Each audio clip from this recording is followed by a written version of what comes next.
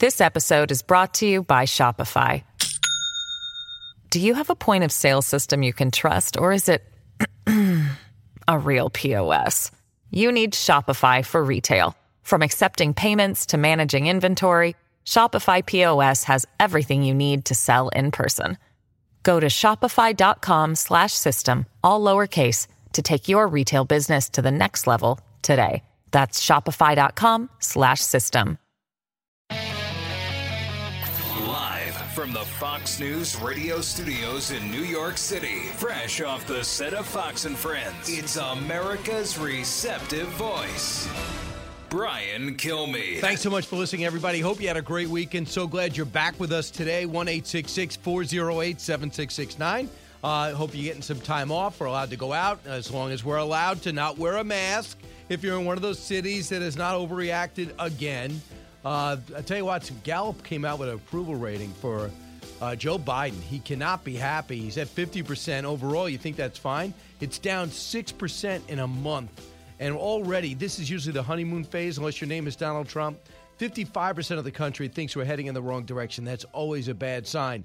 But why is that? Because so much within our power is going wrong. And what I'm talking about, the pandemic, not our fault. How we react to it is. And what's going on in this country, we'll go through it. Number one. Number two is what's going on at the border. Totally preventable. We'll talk to Andy McCarthy about that, as well as what one state's doing. So let's get to the big three. Now, with the stories you need to know, it's Brian's Big Three.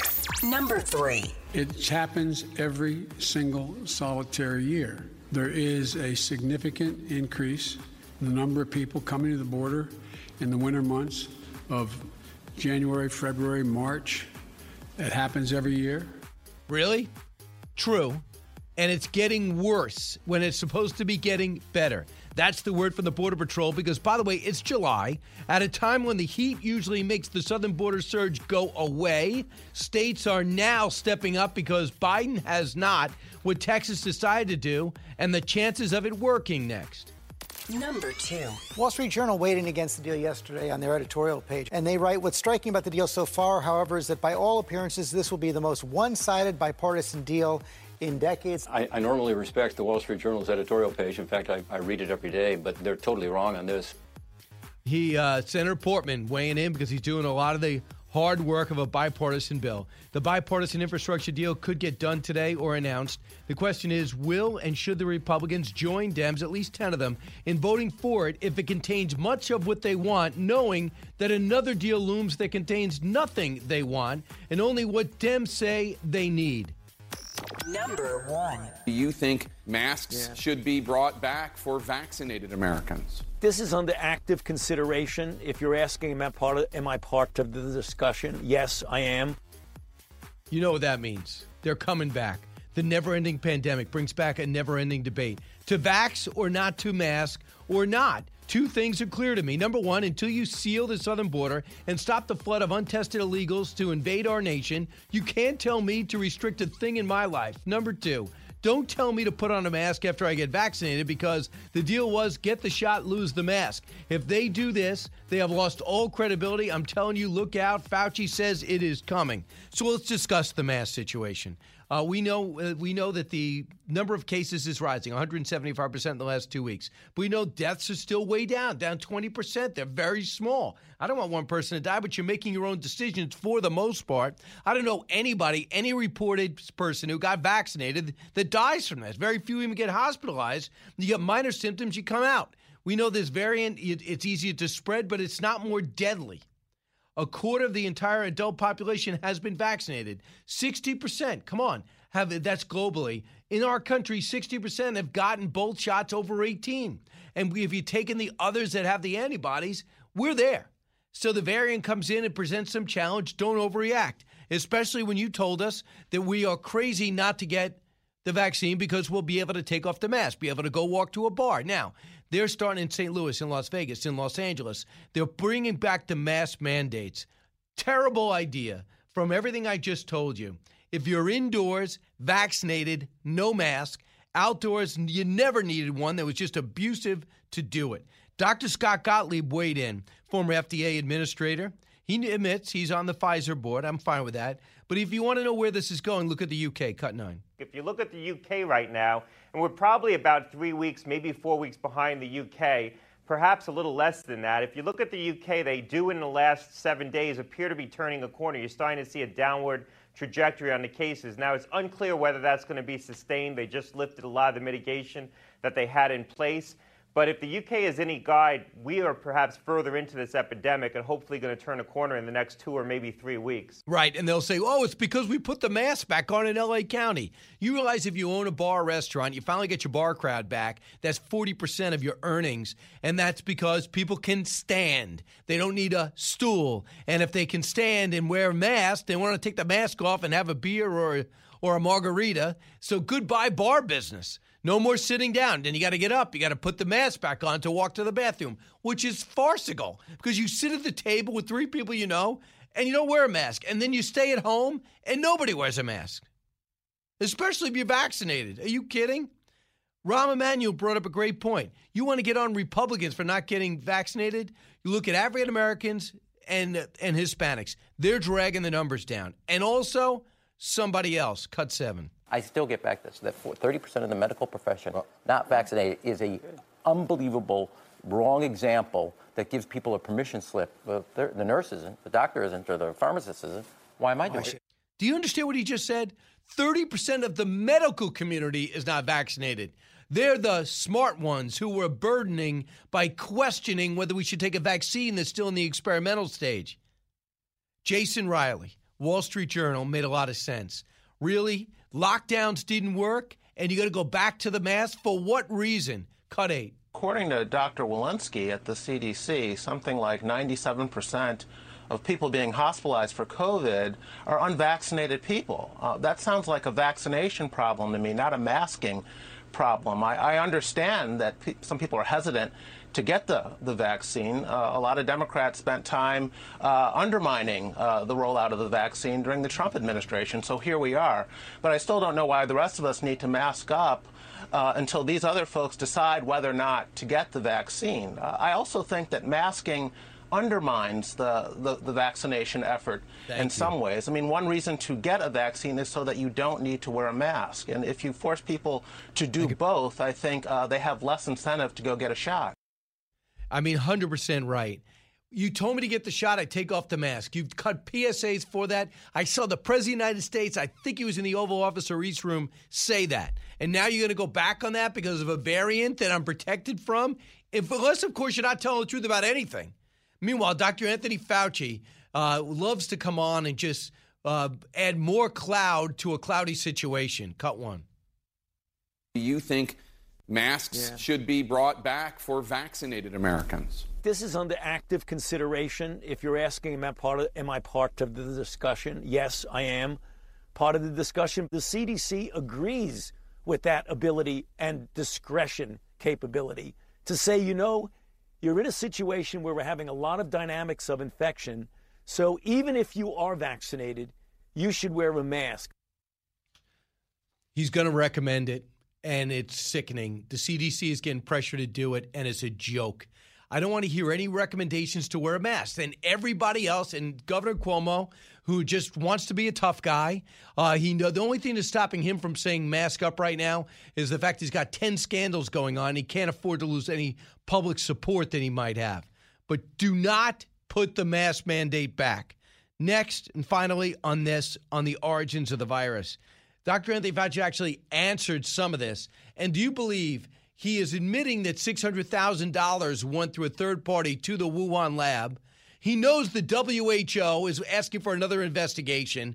All signs point there. A year ago, if you put this on your Facebook page, they would suspend you for a couple of weeks, and they did.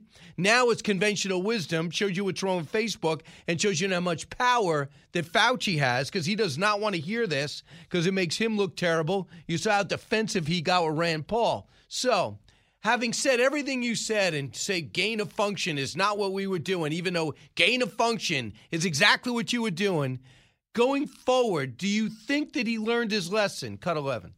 Going forward, we are always going to be very, very careful, go through all kinds of review, including the risk-benefit ratio, So, I mean, if your question, Jake, is looking forward, are going to be very careful about the research that we do, well, we have always been very careful, and looking forward, we will continue to be very careful in what we do. And we are always willing to re-examine the criteria that are used when you do research, wherever you do them. But I think doing research in the context of where these things happen is very important. Couple of things. What are you talking about? You're not going to use the Wuhan lab. You're not going to use any more Chinese labs. That's done. That should be open and shut. Does anybody argue with me on that? Number two, we're all going to be careful. He took 15 to 35 seconds to say we should have taken 5. We're always going to be careful. No, I thought labs are inherently not careful. I heard it's like a big frat party in there. There's no way we should be doing it. Evidently, they're back experimenting with bats already.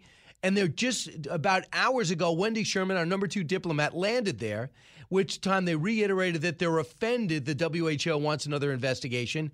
And they berated Americans by saying that Wendy Sherman, meanwhile, all of us, by saying our confrontational attitude is not good for relationships and they don't know why we're poisoning a relationship. We just identify a major hack through Microsoft that you just did. We know you're trying to muscle your way through the South China Sea. You've actually put 1 million plus Muslims in a concentration camp and just steamrolled Hong Kong, and you're berating America like you did in Alaska.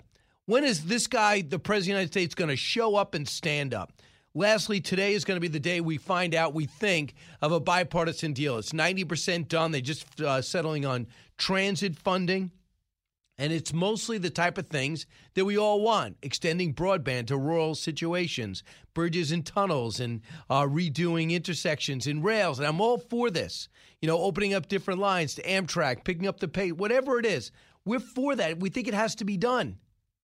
But we're not for immigration infrastructure. We're not for human infrastructure. We're certainly not for voting infrastructure. And that's all going to be attempted to pass through on a 3.5, which is actually $6 trillion, which is all Biden and left-wing agenda items. So it makes you wonder, should we even do this deal to begin with? Nancy Pelosi is going to make it really tough. As Speaker of the House, she could not be more detached from reality, saying, not only pretending to pass the one without the other, she's linking the two. Cut 13. Building the human infrastructure is really a part of building the physical infrastructure.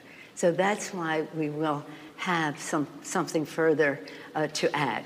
The bill is not as green as I would like it to be, the infrastructure bill, and I think that it's something we could have passed a long time ago, even before the climate crisis was readily known to everyone. But nonetheless, I hope that it will pass.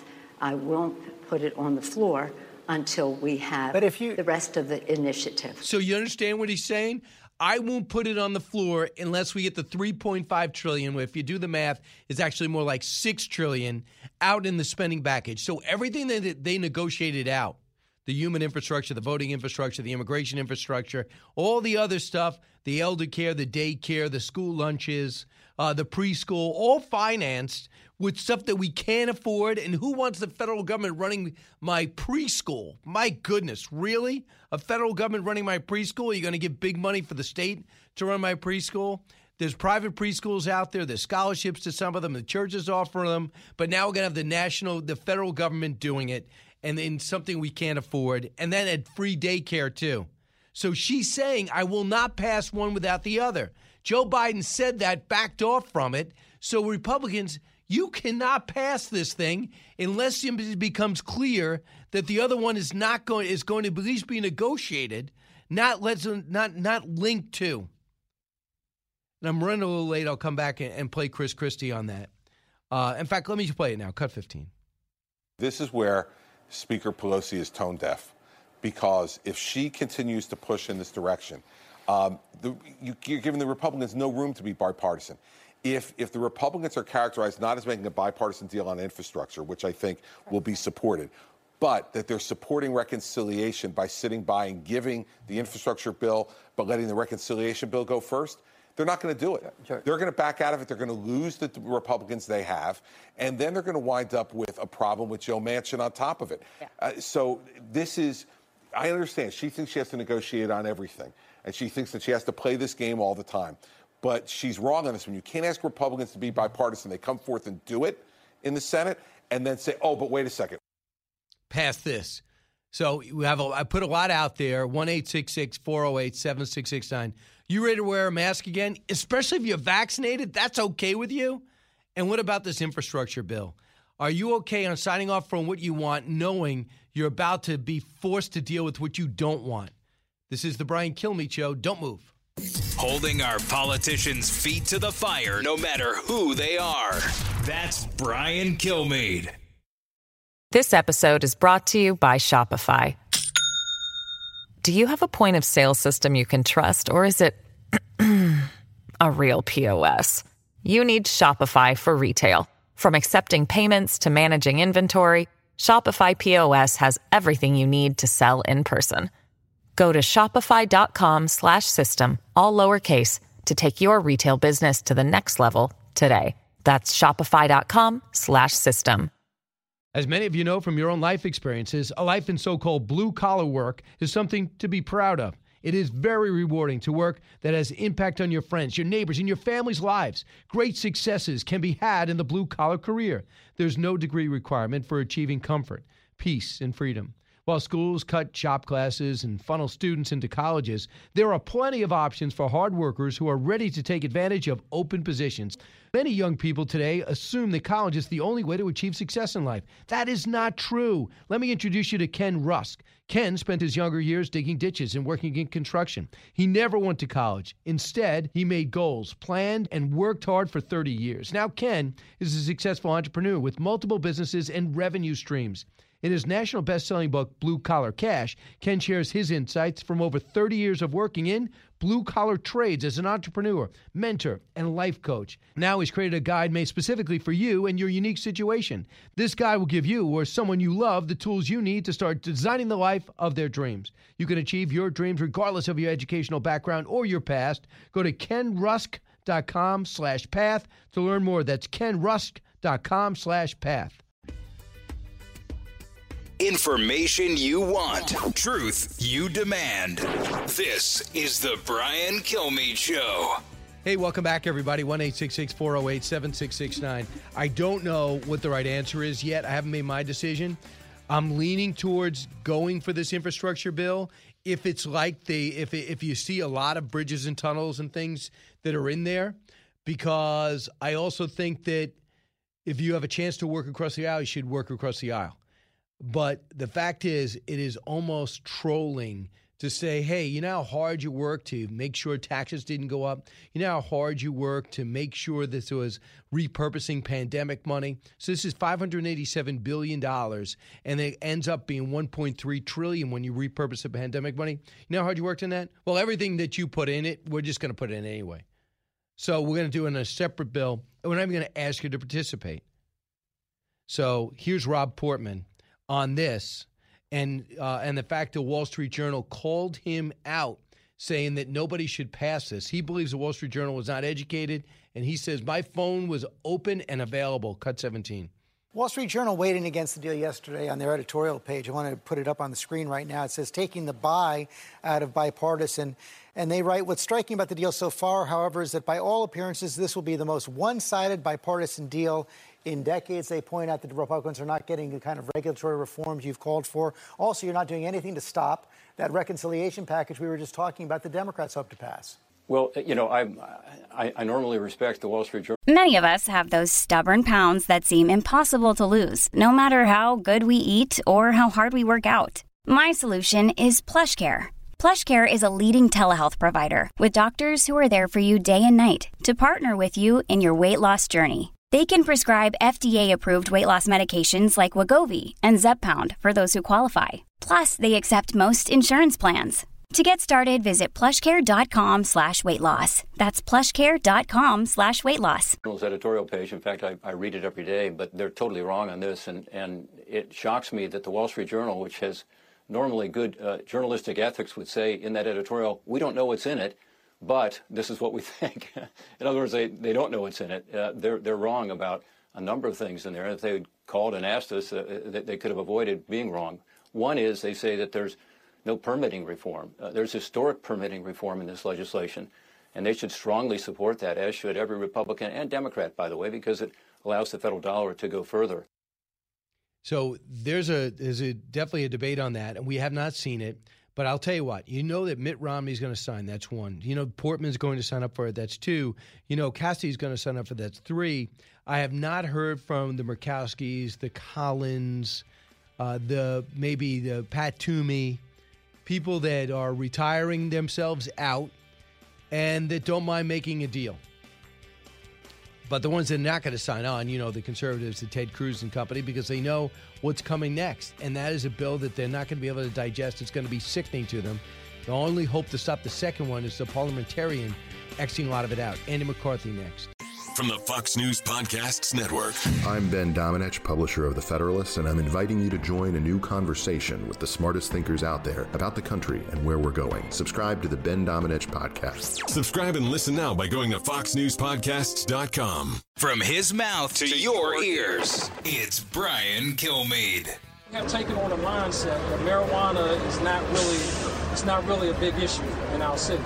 I can tell you that marijuana undoubtedly is connected to violent crimes that we're seeing in our community.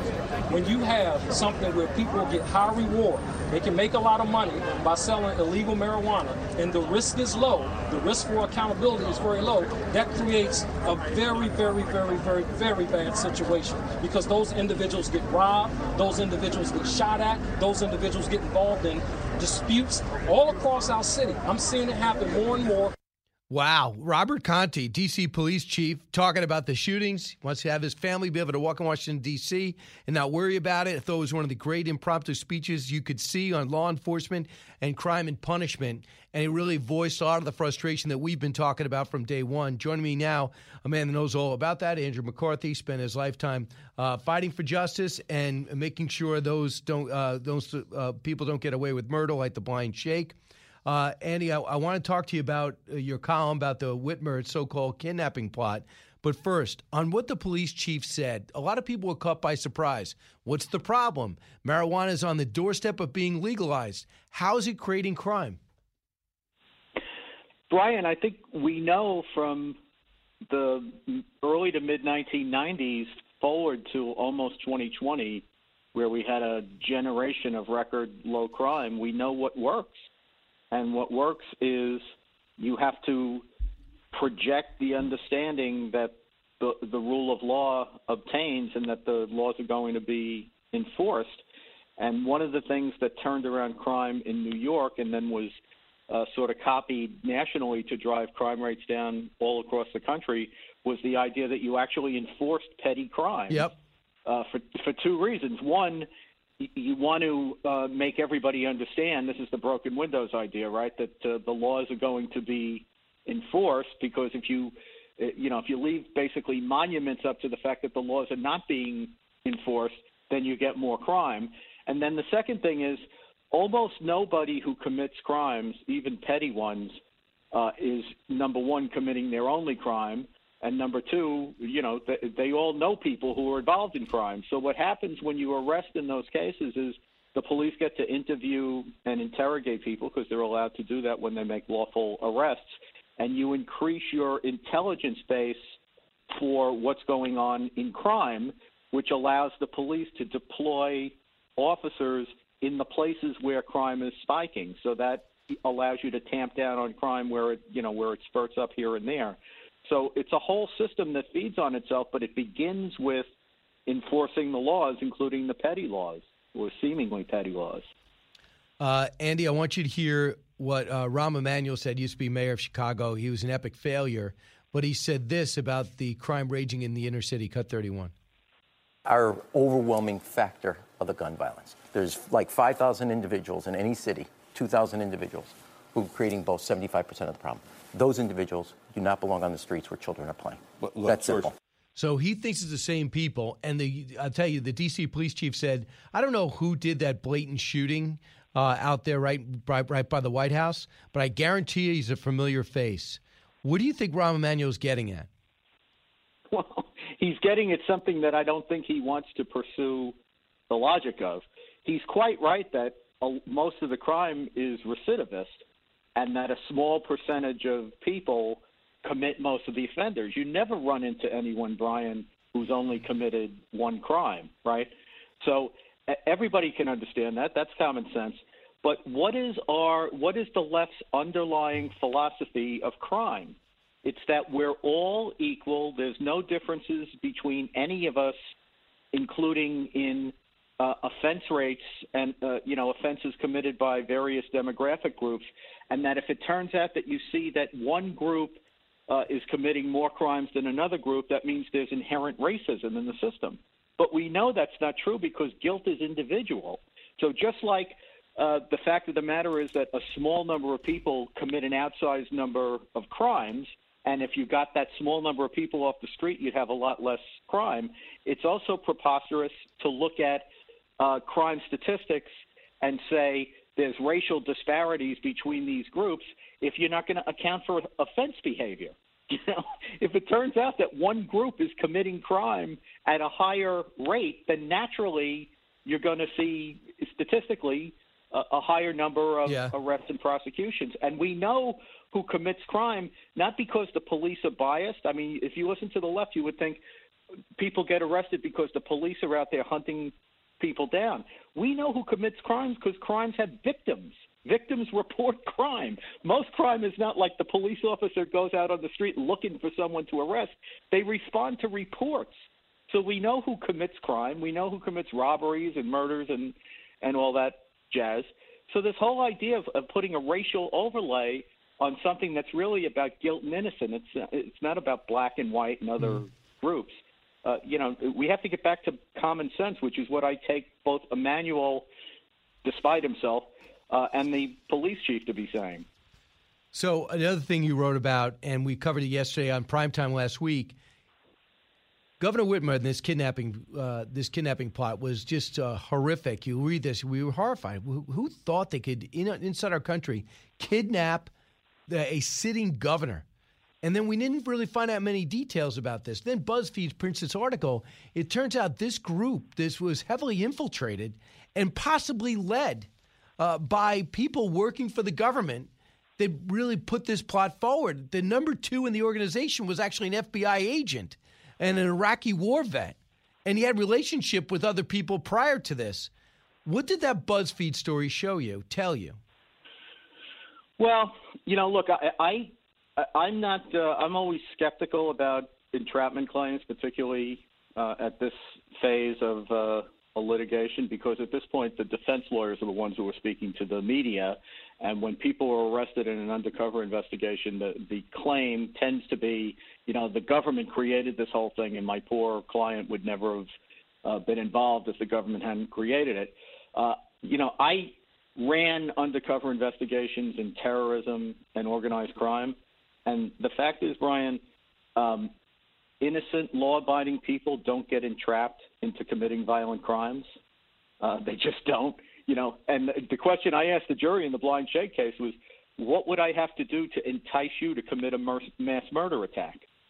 And if you think about it that way, it suddenly dawns on you that, yes, the police can be aggressive, and we expect them to be aggressive when it comes to things like terrorism, where if you don't get it right or if you don't interrupt it, it could be a mass murder attack.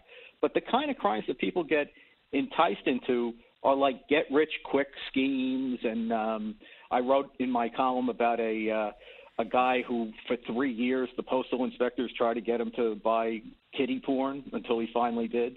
That's the kind of stuff you can understand when agents are overly aggressive, people getting caught up in. But mass murder attacks and like kidnapping the governor.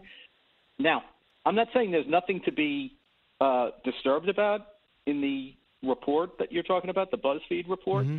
I detect in that a lot of elastic in what they think a conspiracy is, and a lot of disturbing use of constitutionally protected behavior, like complaining about the government on Facebook or going out into paramilitary training, which people are allowed to do. if they don't show that people actually agreed to participate and did something knowingly and willfully to further a plot on the governor, then a lot of people are going to be acquitted in this case. But I'm not holding my breath thinking an entrapment claim is going to work. So you're not, but are you concerned about the number that had infiltrated? They almost outnumber the number of people in the operation.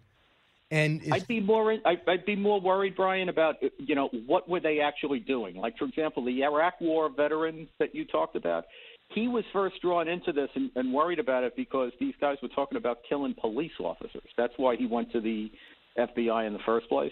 And they say that 12 informants were involved in it. But what does involved mean? If it turns out that they got, like, the FBI got a lead on somebody and, 2 states away from where this was happening, they asked an informant to run down something. That's really not much involvement in the case. So now, you really don't have you just think it's just too hard to prove. You don't really, from what you know, these guys are bad guys. But if at the let's say the Iraqi war vet was the one who said, "Why don't you try kidnapping her? Why don't you do that?" And maybe they were starting to fall apart. Evidently, he was using his leadership skills to bring them back together. Come on, guys, we got to get a meeting together. We got to get this done. Would that bother you? Brian, could anyone talk you into kidnapping the governor? No. So, I mean, what kind of person gets talked into kidnapping the governor? And, oh, by the way, we'll blow up a bridge while we're at it to make sure the cops can't chase us. I mean, people don't get talked into kidnapping the governor, I mean. All right. We'll see. We'll see if anything comes out on that. It seems like the FBI being quite aggressive when these militias. Let's see if they're that aggressive when it comes to Al-Qaeda and other things, or Antifa. They don't seem to want to infiltrate there. So the other thing I want to bring you to is Texas, and you understand the outrage as an American. Forget your legal background. There's over 1 million people came here illegally in the middle of a pandemic. We have bans on traveling from the citizens of Mexico and Canada. But if you're illegal coming from God knows where, you're getting into our border to the tune of 188,000 last month alone when it was supposed to be leveling off. They say this is going to be even more this month when they say the heat is so stifling, it's hard to imagine people making it through on foot. So the governor is now deciding to take action. He is starting to arrest people, gutting some jails, repurposing some buildings, and starting arresting people for trespassing. How do you feel about that? I think, Brian, that our constitutional arrangement is that the states are sovereign. And if the law had been, or if anyone had told the states that you're not allowed to defend your borders, we would not have a country because the states would not have agreed to ratify the Constitution. It's a basic ingredient of sovereignty. If this system is what the Constitution was ratified to enact, which is a dual sovereignty system where the states retain sovereignty, and the idea was that they were going to control their internal affairs and defend themselves. And for the first 100+ years of this country's history, it was the states, not the federal government, that were in charge of whatever enforcement there was regarding immigration. The federal government was able to set the terms of citizenship, but the states were responsible for enforcing the laws. You have to let the states enforce the laws. And it can't be that the courts say this is a federal responsibility, and then if the federal government mulishly refuses to do what a government has to do, which is defend its borders, the states have to be able to do it. And if you're not going to let them do it, I don't want to be hyperbolic here, but, you got to start asking yourself, what are we in this country for if you're not going to let us defend the border? It's unbelievable. And that, we had the vice president make one cursory visit to one area, have a couple of Zoom calls and a visit, and that's all they're doing to stop this the tide. I want you with Colonel West. He's running for governor because he thinks Abbott has not done enough. And he says, as the Texas GOP chair, he heard it from enough people. So Abbott wants to arrest these people on trespassing and put them in jail. That's not enough for West. Listen. Last week, Thursday, I was down in Del Rio, which is Valverde County, and also Brackettville, which is McKinney County. When you talk to the people down there, and I saw a Department of Public Safety officer that was just watching some migrants who had been detained at the border. He did not arrest them. They were just picked up by a Border Patrol van and taken to wherever. So when you're talking about arresting people for trespassing, that is kind of perplexing because they are already violating the law, our rule of law, our Constitution, by coming into this country illegally. And furthermore, you're going to put an additional burden on Texas taxpayers because now they're going to have to pay for the court fees and the court actions, and then they're going to have to pay for these individuals to be sitting in jail on a third-degree misdemeanor, which, if I'm correct, which means 3 to maybe 6 months, and then they're going to be released. So he wants them stopped and turned around right at the border, almost walk past the Border Patrol and say, don't get on the bus. You're going back right there. Can they? I don't think so. You know, I like Alan a lot. I wish he'd be going after a different governor than the guy in Texas, who I think is doing a good job. But the courts and our constitutional system are not going to let states do foreign policy. You know, Texas obviously. Out of the gates and ready to go. Hey, it's Hutton Withrow. Hot Mike is here on the Outkick Network. We've got your afternoon covered with the latest sports discussion, and it's available wherever you find your audio. Daily analysis and news. He is hot. I am Mike. Actually, my name is Chad. His name is Jonathan, but you get the picture. We're going to bring it every single day. Whatever you want to call us, we'll respond to. We just want you to respond to what we're dishing out every day. And while you're here, we hope you subscribe to the podcast, like, subscribe, and share. They share the border with Mexico, so they have relations with the government, but you can't have a different foreign policy than the country has. What was the difference between arresting him and sending him back? By what authority? By what authority? You're not allowed to come in here. Well, why let people trespass? Well, no, keep them out is one thing, but you can't force. If you're the government of Texas, you can't bring people into another country. You can try to have an arrangement with the Texas government that the U.S. government is going to bless, but the reason we have a central government is to deal with foreign countries. I think what I'm missing is when they cross into your country. Why jail them? Why not just send them where they came from?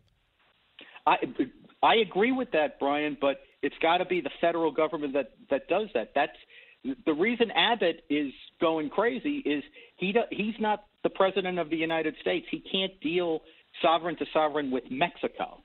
So he's doing what he can do, which is to detain them under the laws of Texas. But Texas doesn't have any authority as if it were the federal government to conduct foreign policy with foreign countries. So the minute they come, you got to jail them. Unbelievable. Andy McCarthy, thanks so much. Appreciate it. Thanks, Brian. All right. 1-866-408-7669. Glad you're here. Brian Kilmeade Show. Challenging conventional thought and wisdom. You're with Brian Kilmeade. Living the Bream is a podcast hosted by Fox News Channel's Shannon Bream, sharing inspirational stories, personal anecdotes, and an insider's perspective on actions and rulings from the High Court. Subscribe and listen now by going to foxnewspodcasts.com. America's listening to Fox News. A talk show that's real. This is the Brian Kilmeade Show. I find it hard to believe that there is any such thing as a blind sale when you're purchasing art from the president's son. Obviously, this is a problem, an ethical problem, one of optics, but also just from a practical perspective. Democrats are in this conundrum of trying to, defend what Hunter Biden is doing when they've spent the past few years very much criticizing former President Trump. This is a huge optics problem, an ethics problem, and making it more challenging is that it is art and the value is assigned. I mean, that's why you have critics saying different things. And so obviously the White House is trying to get some sort of wrap around this. They try to come up with an arrangement that could make it look a little bit better, but they're worried about it. They're worried about it, and I think that Hunter Biden is so stupid. This guy's a rookie artist, never really painted before.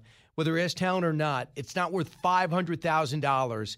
The administration said, don't worry about it. He's not going to know who buys it. Now he made it clear he's going to meet with them. So this makes it look like quid pro quo. Anyone who buys art you don't need is ridiculous. There's also a thought that he didn't even paint it himself.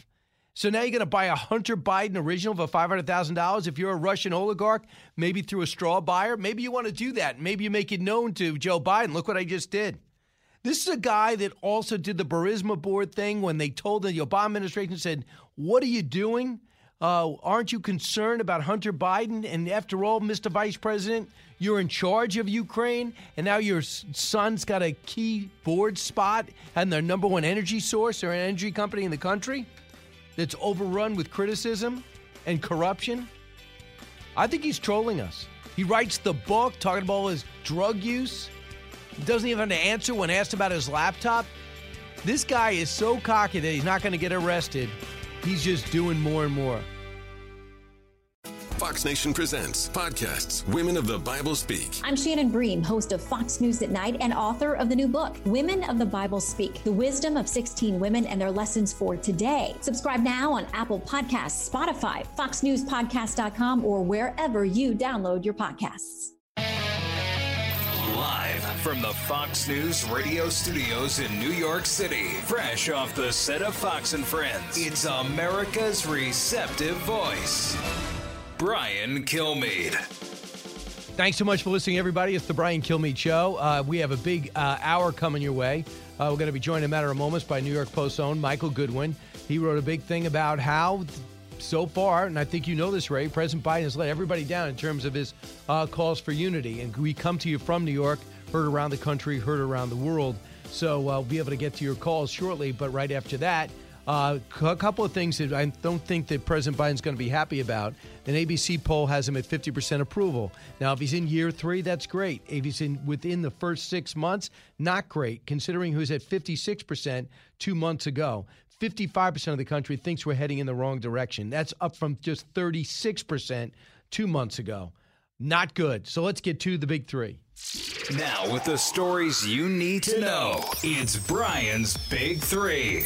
Number 3. It happens every single solitary year. There is a significant increase in the number of people coming to the border in the winter months of January, February, March.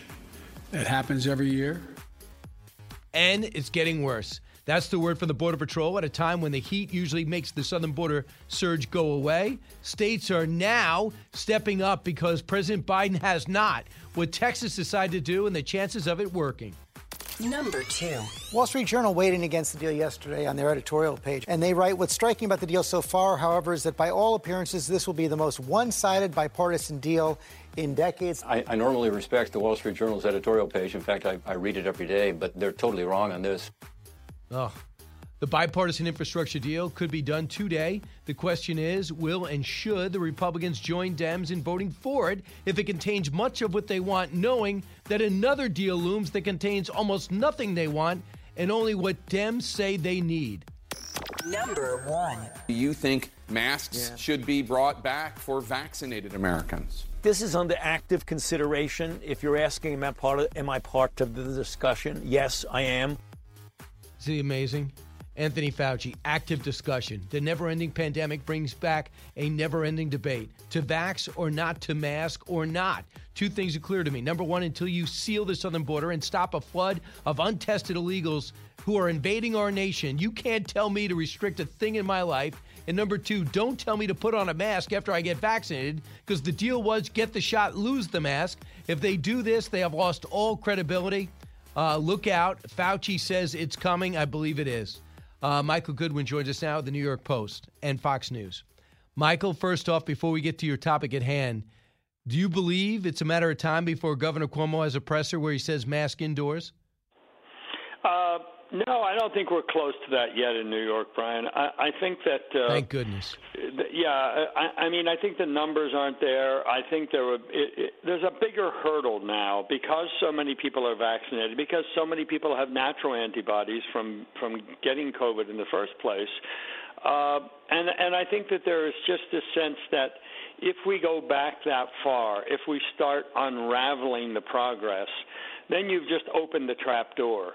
And so I think there will be a real reluctance for any governor to do that. I mean, Gavin Newsom notwithstanding, but St. Louis, the mayor there did it. Las Vegas has done it.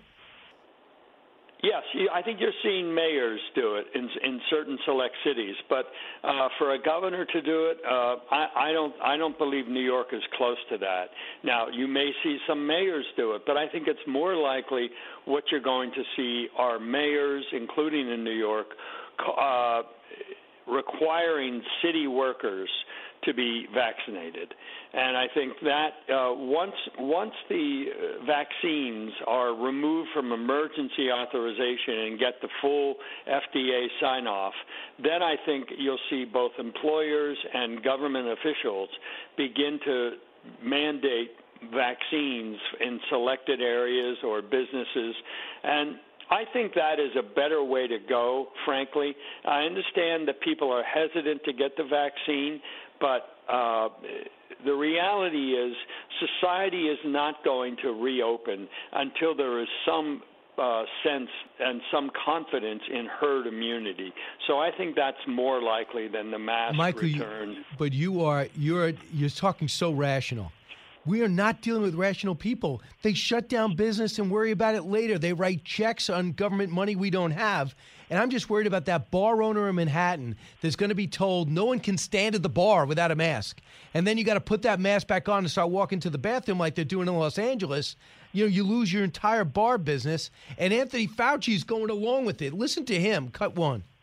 Do you think masks should be brought back for vaccinated Americans? This is under active consideration. If you're asking, am I part of the discussion? Yes, I am part of the discussion. The CDC agrees with that ability and discretion capability to say, you know, you're in a situation where we're having a lot of dynamics of infection. So even if you are vaccinated, you should wear a mask. So that when they go into active, I don't. Yeah, listen, I know if I'm vaccinated, I'm not going to be hospitalized if I get it. Evidently, the reaction is mild. We saw it in Israel already.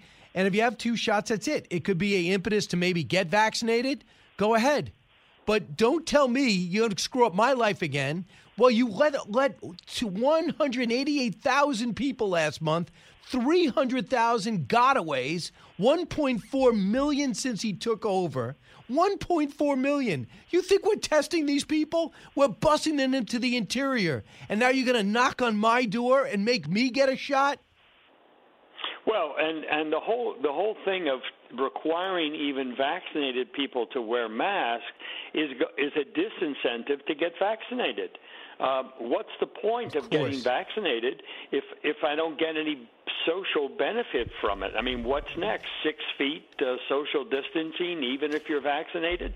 I mean, they're really undercutting the message of the vaccines, which is that they are 97-98% effective. I mean, it's crazy to be downplaying that, to be talking about masks as the answer. I mean, it's going backwards mentally as well as scientifically, it seems. I've had it. I mean, you don't understand. I would not. I'm not doing it. Number one. Number two, I got vaccinated already. So I'm not a medical professional, but I'm pretty stunned that 30% of medical professionals have not gotten vaccinated. Really? So they're not getting vaccinated, and you're yelling at us not to get vaccinated? And should we also mention that the majority, the race that is not getting vaccinated is the African Americans? Don't you think that's an important thing to bring up and stop berating Fox viewers? Well, look, I do think, Brian, that there are all kinds of people who have not gotten vaccinated for all kinds of reasons. I recently had a conversation with a doctor, a very smart guy, very well-regarded professional, and he waited until May to get vaccinated because he was concerned that we don't have long-term studies on the vaccinations. Now, he's right about that, but he decided that at some point the risk of getting COVID was not worth the concern about what would the long-term impacts of the vaccine be on your DNA. And so he took his time in doing that. Now, I respect that kind of thought thoughtfulness about it. Other people, I think, just don't trust the government, period. And it's not a scientific thing. It's just a gut reaction. And I think other people think that I'm not going to get sick and therefore I don't need the vaccine. So you have all kinds of people saying no.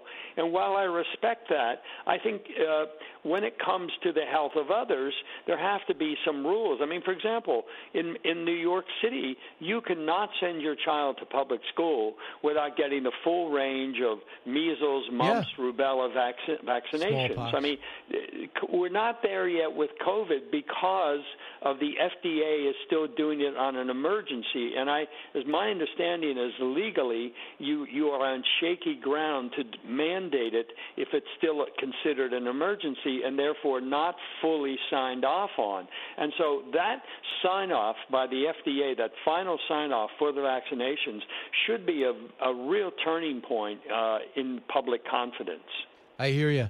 I want to bring it to your column, and one of this excerpt stuck out of me. President Biden has pursued radical policies and a race-driven agenda that are by definition divisive, leading to doubts about whether there was an ounce of sincerity in his January 20th address, where all he talked about was unity. And we see it in education. We are even seeing it in this vaccine. His unwillingness to credit the Trump the regime for doing it. Look at his foreign policy with Afghanistan and Iraq pullouts. Look at the Nord Stream 2 pipeline. I mean, look at the timid way in which he's approaching China. We just got berated again. And then at home with the critical race theory and the comments about police. Until we got slammed with this crime wave, he was willing to vilify police till the cows came home. Yeah, you're right, Brian. I mean, I wrote the column because here we are 6 months after Biden took office. And as I point out, the inaugural address is one of those rare moments, even a unique moment, because there's nothing on the president's desk. He has not taken office yet. He's not beset by problems. As Harry Truman said, the buck stops here. That hasn't happened. And so what a president chooses to focus on in his inaugural address is really important, because it tells you what is uppermost in his mind, what he wants his administration to be about, and what he is promising to do, unfettered by anything else. And so here we have in Joe Biden's inaugural address, he used the word unity or variations of it and togetherness and that sort of, he used it more than a dozen times. And yet here we are 6 months later, and every policy he has pursued has been racialized and radicalized. And it's a whole government approach. They are trying to indoctrinate the soldiers with Black Lives Matter theories. His repeated lies about the Georgia voting law, Jim Crow 2.0, and they're flat out lies. Threat. Yes, they're absolute lies. And using the government to racialize everything in America is one of the greatest mistakes a president has ever made, I believe. I mean, I think Joe Biden is taking this country to places we have not been to for a very long time. The split is becoming, I think, permanent. I think it's going to be very hard to undo, not just the rhetoric, but this use of the government agencies to racialize everything. I mean, nobody has done that since Woodrow Wilson, the way Joe Biden is doing it. It's really stupid. And I am grateful that people are now becoming pessimistic about his administration. I think they should be pessimistic about his administration, because he has not for one day practiced what he preached in that inaugural address. I hear you. And lastly, how does that play into a chance to get a bipartisan deal on infrastructure, knowing another nonpartisan deal, another partisan deal looms with everything you negotiated out? Would you still do the deal that could be on the table as early as today? Look, if I were a Republican senator and I believed in the infrastructure deal, sort of almost in a vacuum, you have to look at this piece of legislation, and define it by what's in it, not what might come tomorrow, what happened last week. Is this piece of legislation good? So I would judge this one solely on its own merits. I would not link it up mentally and say, well, I'm not going to vote for this today because you're going to do something tomorrow. He's going to do something tomorrow, this partisan $1 trillion plus $5 trillion Bernie Sanders program. Biden is going to push that no matter what happens to the infrastructure deal. So I would decide this one single-handedly on its own merits if I were a Republican senator. So still pass it. You agree with Karl Rove, Molly Hemingway's against it, Wall Street Journal's against it. We'll see what we actually in it. $587 billion of new spending, $1.3 trillion total, where they don't really and they're not raising taxes. So that's a combination that Republicans on the surface would sign on for, but knowing they are raising taxes in a reconciliation package is an almost in-your-face, almost a mocking way in which they did it. And Nancy Pelosi said yesterday, I will not do the first one unless the other one is with it. So that's again in your face. So it's just terrible politics. I agree with that, and I think that is another example of how Biden is simply blowing it. He is giving everything to the left. He is not the person he promised to be. He's not the person he used to be. He is simply doing these policies that reflect the wish list of Chuck Schumer, who's deathly afraid of being primaried by AOC. So you have this incredible left all the time in an attempt to radicalize the country and racialize it. And I don't think it's going to sell. Now, again, the infrastructure bill, there's no question America needs infrastructure improvements. But whether this bill does it, and knowing that how Pelosi has linked it to the other bills, it's a tough call for Republicans. But I still think that if you're a Republican senator and you stand in opposition to the big things that Biden is doing, here, if this bill can achieve some good things, in terms of infrastructure, not just in your own state, but in across the country, and you think this is an important bill, not as some symbol of bipartisanship or anything like that, but just on the merits of how the money would be raised and spent, then I think you would be hard-pressed to say no. I think it's a hard argument to say, I'm voting no for all of them. Thanks so much, Michael. Always great. Back in a moment pleasure. with your calls. Brian Kilmeade Show.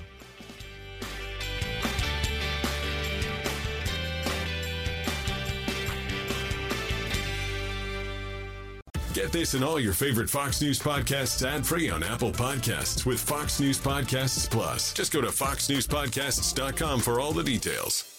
A radio show like no other. It's Brian Kilmeade. Hi, guys. I just got a quick announcement to make, and I'm going to be talking about this over the next few weeks. We have some time, but September 25th is coming quicker than you think. That's when I'm going to be with Dana Perino. Laughter, Life, and the Joy of Liberty is the title we gave it. It's going to be 2 hours plus. A chance for me to talk about the president and the freedom fighter, my past books, our history, the war, the 1619 Project as opposed to the 1776 view of American history. We'll talk about that. And Dana Perino, her rich history in politics, along with her best-selling book, Everything Will Be Okay. I don't think everything will be okay, so we'll have a bit of a debate on that. Go to briankilmeade.com. And you will be able to get tickets or Ticketmaster.com, whatever's easier for you. The Paramount Theater in Asbury Park, New Jersey on September 25th. Real quick, Ricky, you're online in Lancaster, South Carolina. Ricky, what's on your mind? So my thing is this. For 4 years while Trump was in office, the Democrats voted no on everything he proposed just so he could not get a win. Until the Republicans start playing the same game, they're going to keep losing every time. So the Republicans should vote no so they can hand Biden the loss so that they can see what was going on since while Trump was in office. What do you think about this, Ricky? To get moderates or undecideds, they want to see what party's going to cooperate, and you might be able to win them over by doing this. Well, I don't think they're going to win anybody over because everybody is so divided today that if the Republicans aren't playing at least in the same ball field as the Democrats, they're never going to be able to compete in any race. Back in a moment.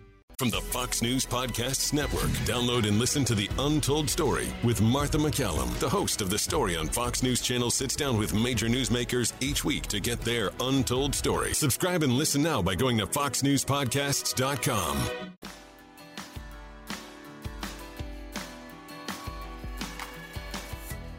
The more you listen, the more you'll know. It's Brian Kilmeade. This is where the police reform issue is a really important issue to get done, because what's happening right now is police are on their heels.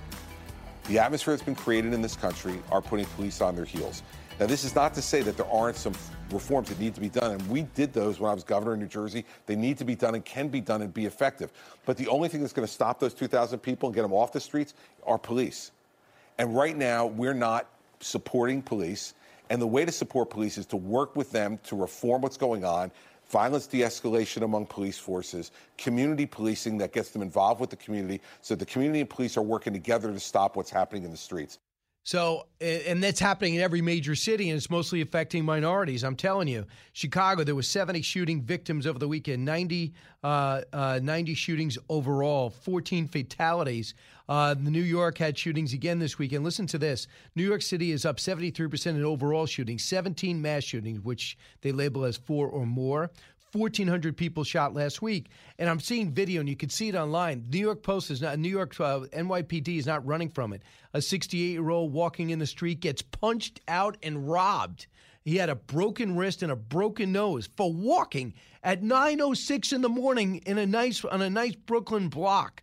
This is happening over and over. So, what do you see it in the polls? You do. A new poll from USA Today and the Detroit Free Press was conducted with Suffolk University. It found that Detroit residents overwhelmingly agree that they feel safer with more cops on the street. Wow, if things change. Detroit not alone. 70% of black Americans want more cops patrolling the Big Apple. In that poll, 21% of likely Democratic voters even want the return of plainclothes anti-crime police in some neighborhoods. And in Chicago, another poll last month found that 79% of residents in Chicago said they feel safer when they see police in their neighborhoods. And that is minorities as well. So think about this. Detroit residents say they don't support the slogan, defund the police. 65% don't support that slogan. Good luck with that. So good luck telling everybody that we're better off without cops. There's something like 300 cops short in Baltimore. Philadelphia, almost the same. In New York, you know, they can't fill up an academy. Even in Nassau County, where crime is going down in New York, they're having trouble filling up academies. Usually you wait forever to get on that list. If you're on that list, you leave whatever you're doing, even if you have a great job and career because it pays so well and is considered so prestigious and gives you an opportunity to do other things. The people are changing their view, and now you reap what you sow. That's what's happening right now in America. Meanwhile, Joe Biden continues to say things last week about him not defunding the police. But listen to an idiot statement he made. What happens is people always ask him, do you want to defund the police? He says, I never said that. What he said is repurposed money. But other people in his party have. Ilhan Omar, the whole squad at various times. And you see almost everywhere from Black Lives Matter. Cut 29. Joe Biden last week. We are not defunding the police. We have not. Are there people who, in the Democratic Party, who want to defund the president? Are there people in the Republican Party who think we're sucking the blood out of kids? I'm not sure. How crazy is that statement? It is a crazy statement, right? I mean, that's some of the idiotic things he's saying. Facebook is killing people. They're killing people. You know how after the Putin summit, he comes over and starts screaming at Caitlin Collins. I mean, what is going on with this guy? I mean, why did he get a pass on that? If Trump said sucking the blood out of kids, they'd go, something's deranged about him. No, answer the question. The question is a great one. Are there people in your party that are saying it? And if they are, why are you not rebuking them and saying that's not helpful at the very least? The guy Eric Adams won because he actually acted like a Republican in running for the Democratic nomination going against a pro-law enforcement guy like Curtis Sliwa. So you heard all that. Now, here's Rahm Emanuel, cut 31, on the violence in the cities that he saw in Chicago and what could be done. Cut 31. Our overwhelming factor of the gun violence. There's like 5,000 individuals in any city, 2,000 individuals who are creating both 75% of the problem. Those individuals do not belong on the streets where children are playing. That's simple. Right. The recidivism. But you can't keep people in jail anymore. That's what they were saying in Washington as well. Now, Tim Scott's interesting because he's representing the Republican Party on criminal justice reform, on police reform. So the question is, where are the cops in this? Are they in on the table on this? Now, they were trying to get rid of qualified immunity, which said you can go sue a cop you don't like the way you were arrested. They were trying to get rid of chokeholds, and they were trying to get rid of no-knock warrants. The way it was explained to me and shown to me when I went to an academy, you need no-knock warrants if you want to have stricter rules to get a no-knock warrant, because a warrant is something you got to go to a judge for. We're for that. Different ways to change the academies, to finance academies in small towns that might not give people the training that they need. Fitness standards, shooting standards, a place to practice, and maybe a paid day to go to the shooting range. So if you do have to use your firearm, you're more apt to do it correctly. Senator Tim Scott on where he's at, because this country has changed since the George Floyd trial and the horrible incident and the video emerged. Cut 30. We have the highest level of violence we've seen, the highest increase in 50 years. We have inflation that makes your increase in pay an actual reduction in pay. And we have liberals in Washington literally saying, we need more. The economy is overheating, but let's spend and put more fire on the economy. We have almost 9 million jobs with fewer than 8 million people looking for work. Their formula for success is miserable. And that's why I don't think police reform is going to get done unless it's going to be really watered down. I want to see financing. I mean, look, every sport you see, every job you see, they're getting better at it. Why wouldn't you want some financing to make the academies more sophisticated? JR, listening on WABC in Brooklyn, New York. Hey, JR. Hey, good morning, Brian. How are you? Great. Thanks for listening. Just before you played a clip from Chris Christie saying that, you need to work with police and more police. Hey, you could have 10,000 police officers out on any given street, make 10,000 arrests, but the courts just let them out. These police officers are pulling guns off of people, illegal firearms off of people, and these perpetrators are getting home before the police officers are. They're being let right out. 100%. And that's why this idiot governor went and did bail reform, and he did it in a way that did not consult anyone in law enforcement, and they said it was going to be a problem in the state, and it's worse than anyone thought. And also you add in these prosecutors put forward by George Soros's group who win elections because no one really pays much attention, and then they destroy major cities like Los Angeles, St. Louis, Chicago, Philadelphia, and in New York. You get in, you get out. So we have to redo that. Now, let me ask you, JR, are you convinced that Eric Adams is going to be the guy to do that? I'm confident that he is because of the way that he's presenting himself.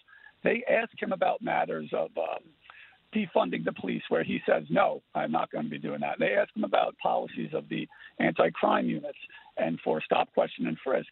And he informs them, hey, just because you think these things have gone away, they have not. They were very good tools, and they were not used correctly, and he is correct. 100%. And the other thing that I like about what he's saying is going to restorm the anti-crime unit that gives you an idea where crime is surging and who's at it. Their plain clothes unit, for example. Democrats will only give in by saying guns. Guns are the problem. Guns are a part of the problem, but they are not the sole problem, because the problem for Democrats is they put themselves into a corner. They said cops were bad, and they were running on that. And now the cops said, okay, you got it. Take the streets over. Reimagine police. We'll stand here and see how that went. A lot of them turned in their badges, too. Julie, listen on KFTK in St. Louis, Missouri. Hey, Julie. Hey, Brian. Hey, it's eerie how I almost always agree with you. I can predict what you're going to say. But on the budget issue, I'm really concerned. Can you explain how these two bills are linked, the $1.2 trillion and the $3.5 trillion? Technically not, but would Nancy Pelosi link them? And mistakenly, maybe revealing his code, Joe Biden said, I'm not doing one without the other. And then he walked it back later in the day. So what happened is, Julie, just picture this. You are negotiating to buy a store, and you said, I want the whole place cleaned out, and I want everything painted, and I want the floor redone. And they say, fine. And then another guy comes in with another contract and says, I'm not doing the floor. I'm not cleaning the place out. And it's up to them to get the stuff out. So you say, whoa, I had a contract. You go, well, I got a better contract. So what happened is they've been negotiating to get rid of day preschool, school lunches, elder care, maybe voting reform, maybe immigration reform. Get all this green militia that they're putting into this, all these incentivizing for these electric cars. They negotiated that out of it, including a raise in corporate tax to 28%. And they said, fine. Well, after we pass this, if this passes, the $1.1 trillion, they're going to come in with the $3.5 trillion. When built out, is more than between $4 and $6 trillion. So they say they're making us look bad, even though we agree that there's a lot in the first infrastructure deal that was done. By them putting everything negotiated out in one deal, and they're doing it on a 50-vote majority, they're putting our face in it. And we should not play them. Make them pass everything. And let them deal with the inflation. Let them deal with the printing money. Let them deal with the fact that almost everything there is unaffordable. And the tax rise will actually have people not invest, not open up businesses, and be unable to participate in the market. And by the way, we don't need a tax raise. Do you know our receipts are up 10 to 15% of what projections were? You don't raise taxes when you have enough revenue coming in. Thanks, Julie. I hope that answered your question. When we come back, we'll take more of your calls, 1-866-408-7669. Listen to the Brian Kilmeade Show. We have not discussed what's going on with Texas and some of the voting reform that had the Texas renegades leave and go to Washington. You're not going to believe what they're requesting the public give them now. That story when we return. Politics, current events, and news that affects you. Brian's got a lot more to say. Stay with Brian Kilmeade. New from the Fox News Podcasts Network. My name is Kennedy, and welcome to my podcast, which will, I humbly say, single-handedly save the world. You're welcome. It's Kennedy Saves the World. Subscribe and listen now by going to foxnewspodcasts.com.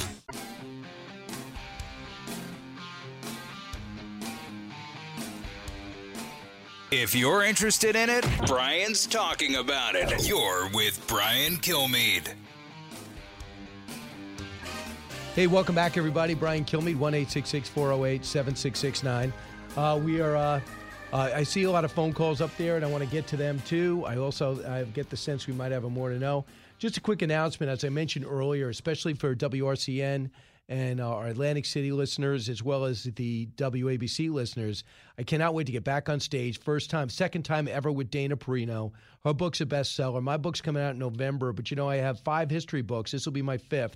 And in a time in which they're on the war in history, I cannot wait to talk about the president and the freedom fighter, Lincoln and Douglas, how they came together to save America's soul.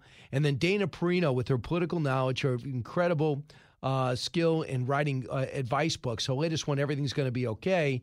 I think we really work well in Jacksonville when I was interviewing her for her book. And now we're going to be at the Paramount Theater in Asbury Park, September 25th.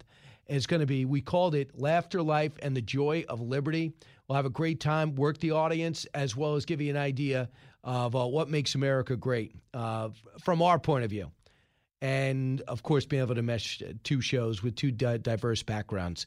So I hope to see you there. Just go to BrianKilmeade.com or Ticketmaster.com.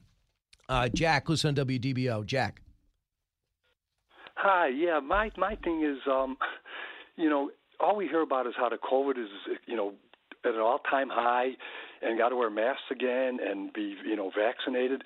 And thousands of people every day coming across the border from all over the world, God knows what diseases they have. My question is, Brian, how they get away with that? I mean, honestly, Jack, it drives me nuts. You're exactly, and I think I'm a mental patient because I can't stop thinking about it.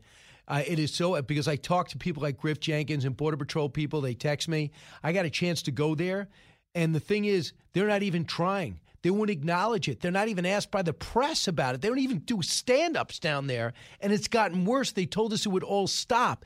And you're going to let 188,000 people come through in June, and you're going to get mad at me for not yelling at people through the television and through the radio to get vaccinated? Excuse me. You're letting over 1 million people in here, many of which are infected from countries that don't even have one vaccine to give, and now you're going to get mad at us, knock on our doors, and say that, well, Fox viewers don't urge their viewers and listeners to get the vaccine? Are you kidding me? Why don't you mention that Donald Trump's administration pioneered it?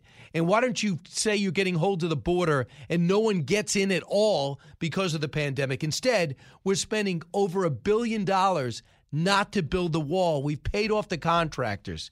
And I understand your frustration, and I can't make you feel better about it, sadly. Let's find out if you need to know more. More to know. Sponsored by Oxford Gold Group. Call today to learn how you can protect your retirement and savings account. 833-600-GOLD. That's 833-600-GOLD. After a day in which we didn't get any Olympic medals, U.S. swimmers have won 6 medals. This is their best Olympic start ever. We're always good at swimming. 1 gold, 2 silver, 3 bronze, and the most ever won in the first day of an Olympic swim final. I think we're second overall to China. 73% of adults can't imagine going a full day without looking at a screen. That's part of the next story. Let's move on. So get this. 73, that's 7 out of 10 adults can't imagine going a full day without looking at something, an iPad or an iPhone. That, according to the British, they did a study, and we're probably worse, of their adults. That's in a 24-hour period. If you ever look at your screen to see how often you look at it, how often are you looking at it, Allison, would you say, for work? And how much just because you're keeping in touch with people or you're playing games on it or on... Oh, I play games on my phone all day. That's all I have time to do. No, it's become a bad habit, I would say. Like, you're bored, you just look at your phone. That being said, I am lucky in that I don't need to sit at my desk to do my job once we're off the air. So I do look at a lot at home because that's how I'm working. Right. But I'm working off of it. I'll tell you what, I do nothing of fun. I just, it's all information. Mm-hmm. It's all looking up something, checking your messages, but I can't get addicted to something that I don't enjoy. No, but it's like a bad habit. Right? When you have nothing to do, you feel compelled to look at your phone. I will say, though, I'm sort of surprised it's only 73% of adults. I know. I think people got to, you can't really exist without it. A few of my friends said, I'm only getting a flip phone. I'm not changing. After a while, I'm like, listen, you got to get more than a flip phone. You can't exist. Do you have kids? Do you have work? Do you do anything outside? You organizing a sport? It's impossible. Next, too much coffee can cause your brain to shrink, raise dementia risk by 53%. That's unbelievable. Drinking 6 or more a day is linked with 53% increase in the risk of dementia and makes stroke more likely. Brain imaging reveals that drinking a lot of coffee was also associated with brain shrinkage. The study conducted at the Australian Centre for Precision Health, it's in Australia. They took some brains of people 30 to 37. So this PhD candidate at the University of South Australia led the team of international research, says the findings draw attention to the risk of over-consuming. But I don't know anyone who drinks 6 cups a day. Do you? This is where the headline, you're like, whoa, oh no, I should stop drinking coffee. Then you're like, wait, 6 or more? That's pretty excessive. One thing they say is drink water along with coffee. That'll make it better because it does drain you. Meanwhile, next, is a hot dog a sandwich? More than half of Americans think so. When it comes to constructing a hot dog, 75% of those surveyed say they put their condiments on the bun first before adding the hot dog. 1 in 3 from that group agree it is less of a mess when doing it that way. So that makes it a sandwich. When I had hot dogs, when I have turkey hot dogs, it's the dog, then the condiment. I agree with you. I do see how it would be less of a mess if you put it on first. Right, and plus, aren't they telling you to avoid bread? So a lot of people, if they are having it, not having the bread. From the Fox News Podcasts Network. Download and listen to The One with Craig Gutfeld, the co-host of The Five, like you've never heard him before. You know him, you love him, you want to be like him. Subscribe and listen now by going to foxnewspodcasts.com. From the Fox News radio studios in New York City, giving you opinions and facts with a positive approach. It's Brian Kilmeade. Thanks so much for listening, everybody. It's the Brian Kilmeade Show, 1-866-408-7669. This is going to be a great hour. We're going to speak to Mary Anastasio O'Grady. If you want to know what's going on in South America and with Cuba, from Venezuela to Bolivia, to what's going on with these triangle nations and the mass immigration and invasion that's happening on our southern border. She writes for the Wall Street Journal. Her contacts are tremendous. She spends so much time in the region, and I just cannot understand why President Biden isn't running through the option, and that is to help the people of Cuba get a representative government. First time in 50 years this opportunity exists. There's no Castro to crack down, but there are secret police cracking down, and I want to get her take on what led to this Cuba unrest. And it's not because of the American blockade. So we'll talk to her and then Brett Baer at the bottom of the hour. Let's get to the big three. Now, with the stories you need to know, it's Brian's Big Three. Sponsored by Fabric, the easiest way to get affordable life insurance. Learn how to protect your family against the unexpected at meetfabric.com/Brian. Number 3. It happens every single solitary year. There is a significant increase in the number of people coming to the border in the winter months of January, February, March. It happens every year. It's getting worse. That's the word of the Border Patrol at the time when the heat usually takes the southern border surge go away.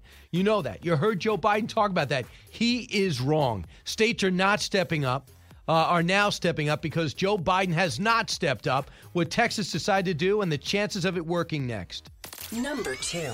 Wall Street Journal weighed in against the deal yesterday on their editorial page, and they write, what's striking about the deal so far, however, is that by all appearances, this will be the most one-sided bipartisan deal in decades. I normally respect the Wall Street Journal's editorial page. In fact, I read it every day, but they're totally wrong on this.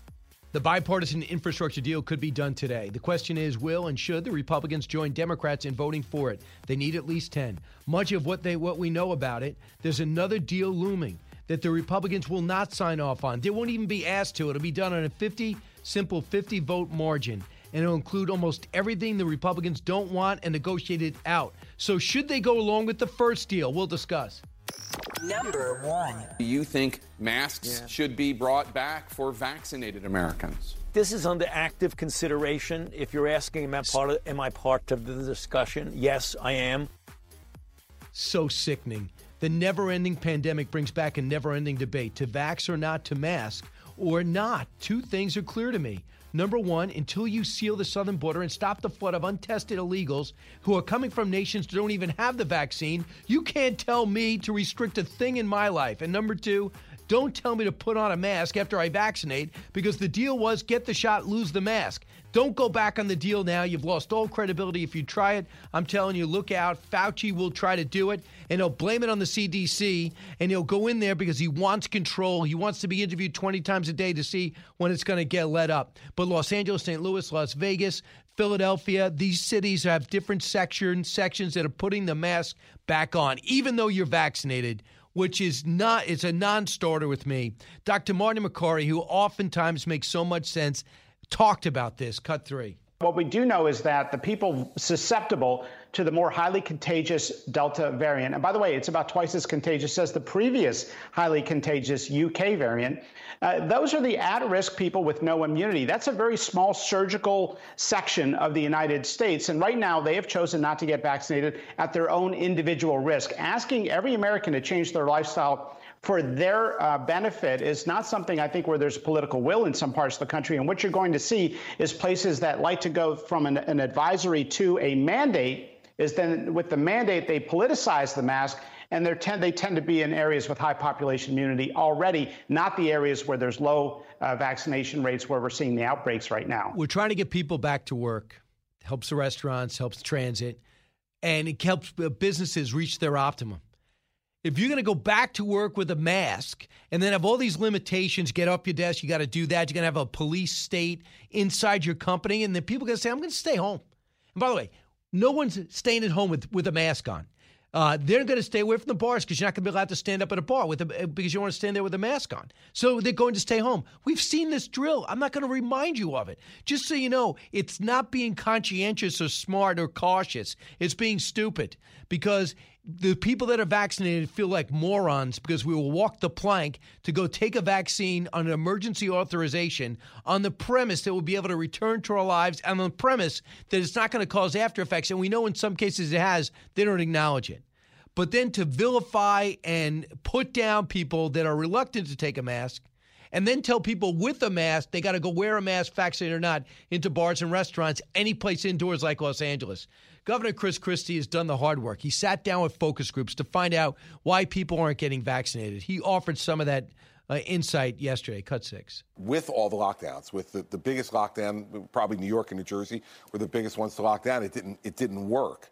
The vaccines do work. And I think that every focus group I've been in with Republicans who are not vaccinated, you have to walk them through the logic of this. Right. What they don't want is to be indoctrinated.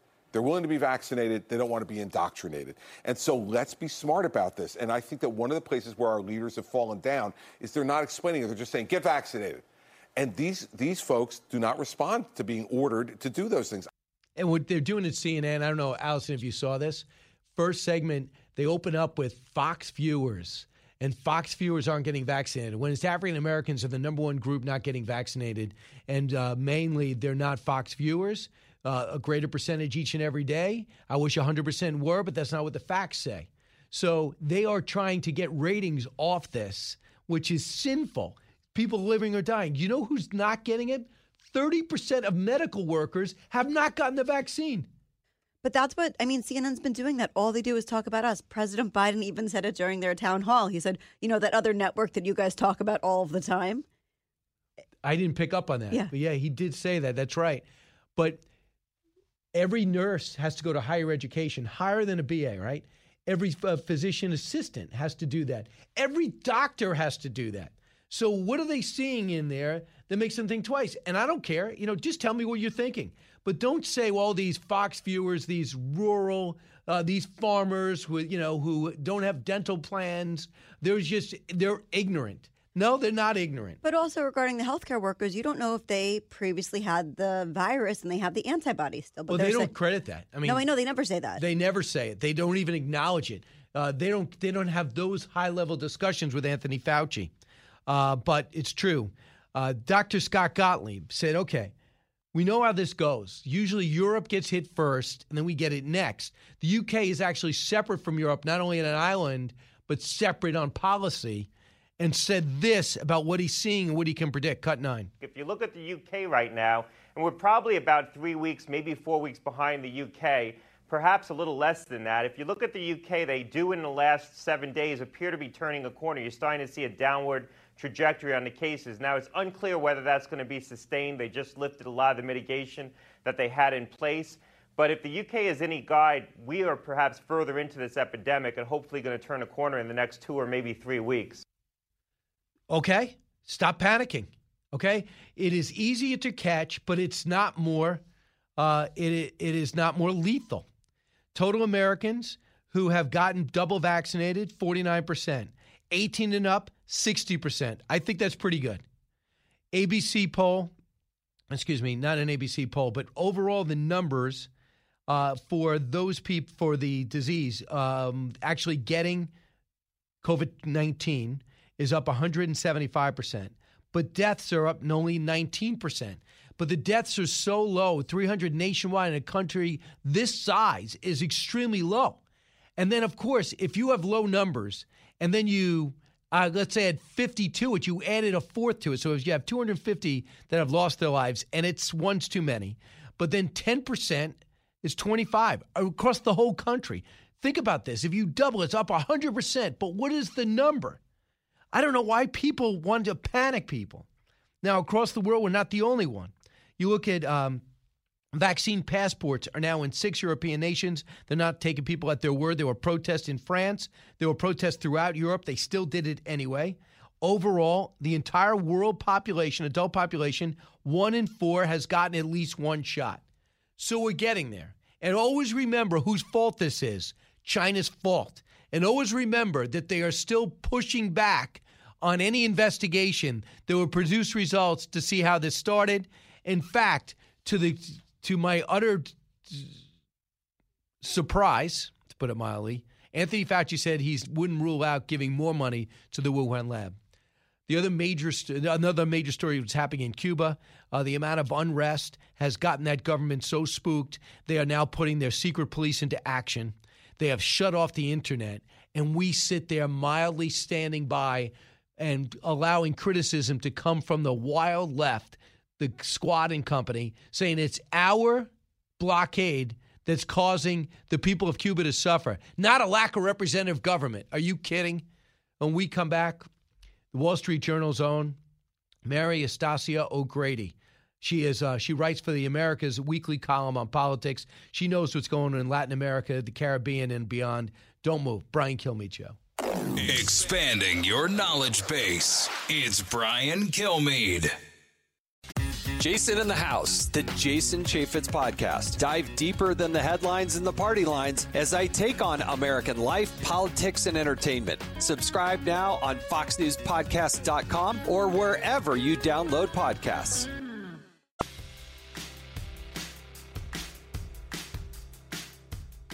Radio that makes you think. This is the Brian Kilmeade Show. Being born there, I will say that there was a lot of love, but that's about everything. There was a lack of everything else. The Cuban people need help. We need an intervention. We are here to let him know that we are fighting for our freedom. This administration has been way too slow in acting. I'd rather give him the benefit of the doubt, but I will say this, that their silence speaks volumes. It is deafening because it says a lot about maybe what their true ideology is. Is it that aligned to Cuba's? Can you not denounce what is happening and take decisive action today? And those are some of the protesters. One of the protesters in front of the White House who are desperate to find out why the White House is more aggressively going and singing the praises of the protesters who have been repressed and oppressed since 1953, really, it's 1960. Joining us now is Mary Estacia O'Grady. She writes for the Wall Street Journal, the America's column. Mary, welcome back. Hi, Brian. Nice to talk to you. I should say Anastasia O'Grady. My fault. Mm-hmm. That's correct. It's a very Irish name, by the way. Mary, first off, why do you feel as though you have to go the remedial direction to explain to this administration and the country what Cuba really represents? Well, I think, Brian, it's because, as I mentioned in my column this morning, the Cuban regime is really good at two things. One is repression, which we've been watching in the last week, and they've been good at that since 1959. And the other is propaganda. They've been experts at propaganda. So, we're all familiar with Michael Moore's famous excursion to Cuba, where he told us that the healthcare system there was really cutting edge and fabulous, of course, which was complete garbage. And that was just a snapshot in time. They've been good at propaganda since 59, since, the New York Times columnist Herb Matthews went down there and told the world that Fidel Castro was not a communist. And, there's dots along the chart all the way until today. And most people don't realize what a horrific hellhole the island has become under this so-called revolution. I thought we all knew this. It's amazing. You have people coming out saying we're the problem with our blockade. You write the U.S. Trade and Economic Council, U.S. exports to Cuba of food and products of agriculture commodities totaled $28 million in March of 2021, up from $16 million in 2020. We are not the problem. Yeah, it's funny that we hear this word blockade because that is precisely the word that the regime uses to describe the embargo. They call it el bloqueo. And a blockade, of course, is a bunch of Navy ships around the island. Nothing can get in, nothing can get out. And that's not what's going on. Cuba can buy as much food and medicine as it wants from the United States. And as I noted with those statistics, it buys a lot of food from the United States. It buys medicine. It buys medical devices. But it cannot get credit, and it doesn't like that. And it's kind of funny, the reason why it wants credit from the capitalist empire is because it has defaulted on loans all over Europe, Japan, obviously to the Soviet Union, to many countries in Latin America. In other words, it's sort of like the world's biggest deadbeat. So having defaulted to all these countries is like, who else can we borrow from? Think real hard. Well, how about the empire? So they want credit from the United States, and, you know, the embargo does not allow them to get credit, but, like, who would lend to these guys anyway? They don't create anything. They don't make anything. The only thing they export are people. And then when those people go out of the country to the United States or, you know, in their human trafficking program with doctors, they get dollars, they get hard currency back. That's how they survive. So, Mary, we know we're not the problem. We know this is a communist regime not even supported by the Russians anymore. We all know they also are perpetrating and propping up Maduro in Venezuela. And in terms of this, they missed the unrest in their own country because they're infiltrating so many other countries. Yeah, I mean, they not just Maduro, but also in Nicaragua, they support Daniel Ortega. You know, the reason they are trying so hard to hold on to Venezuela is that, believe it or not, as poor as Venezuela now is under basically as a satellite of Cuba, Cuba still gets some diesel from Maduro, and they need that to run electricity and to run the vehicles they use to drive around and basically repress the population. So that's why they're holding on. But they have been a long time supporter of revolution throughout the region. I mean, in Argentina, you know that Che Guevara was captured in Bolivia. They have had a hand in the unrest in Chile. They're really troublemakers around the region while they have destroyed their own country. So, Mary, what could Biden do? Can he put on the internet again? Will that make a difference? The people don't have the guns. I think the Biden's role has to be a leadership role in isolating Cuba, but I mean really leading a global rejection of what they're doing, similar to what we did during apartheid in South Africa. And he's not interested in doing that, and not Biden himself, but the people he has on his team are people who believe that the way out of this is to engage with this horrible regime. So, you know, they're already talking about putting more people at the embassy in Havana. That's a step toward normalization. You don't normalize with a bunch of thugs like this.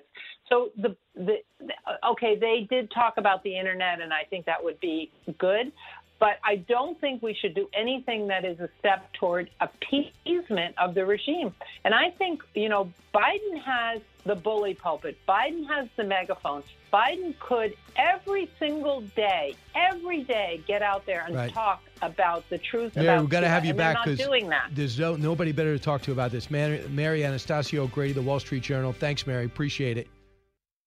It's the Hammer Time Podcast. Fox News Channel's Bill Hemmer takes you one-on-one with engaging personalities covering the critical issues of the day. Find Hammer Time now by going to foxnewspodcasts.com. America's listening to Fox News. Breaking news, unique opinions. Hear it all on the Brian Kilmeade Show. A group of us, 10 of us, 5 Democrats, 5 Republicans, been working on this for the last couple of months. This is the same group who actually put together the last COVID deal under President Trump. So we know each other, we trust each other. And I think you're going to see whether it's $100 billion plus for roads and bridges, whether it's close to $50 billion for resiliency for those coasts who are having sea level rise, whether it's making the kind of investments in cleaner buses. For example, our country's going to buy 20,000 new school buses over the next couple of years. Should those buses be made in China or made in America? I think they ought to be made in America. I think he's skewing the issue there. I don't think anybody wants them built in China. Let's come to Bret Baier now. He's getting set to host Special Report tonight. He picks out an outfit around 1. He has not picked one out yet. So right there, I'm not even going to ask you about what you're wearing. I'm going to go with navy blue.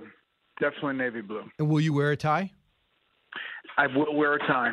Right. I'm going to guess red. So we are able to break news on this show, Allison.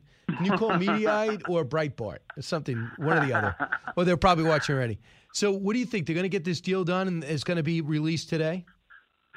I think they're going to come out with a deal, and everything over the weekend suggested that it'll be scaled back from where Democrats wanted to be, but this negotiating back and forth is going to produce something that Republicans, at least 20 of them, are going to sign on to, and that'll get them over the threshold. They need 60, and they'll get it.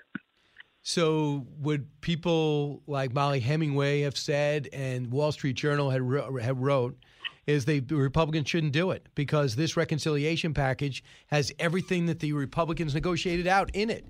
It's an in-your-face. Why take part in this? You understand that school of thought, and do you think that resonates? Of course.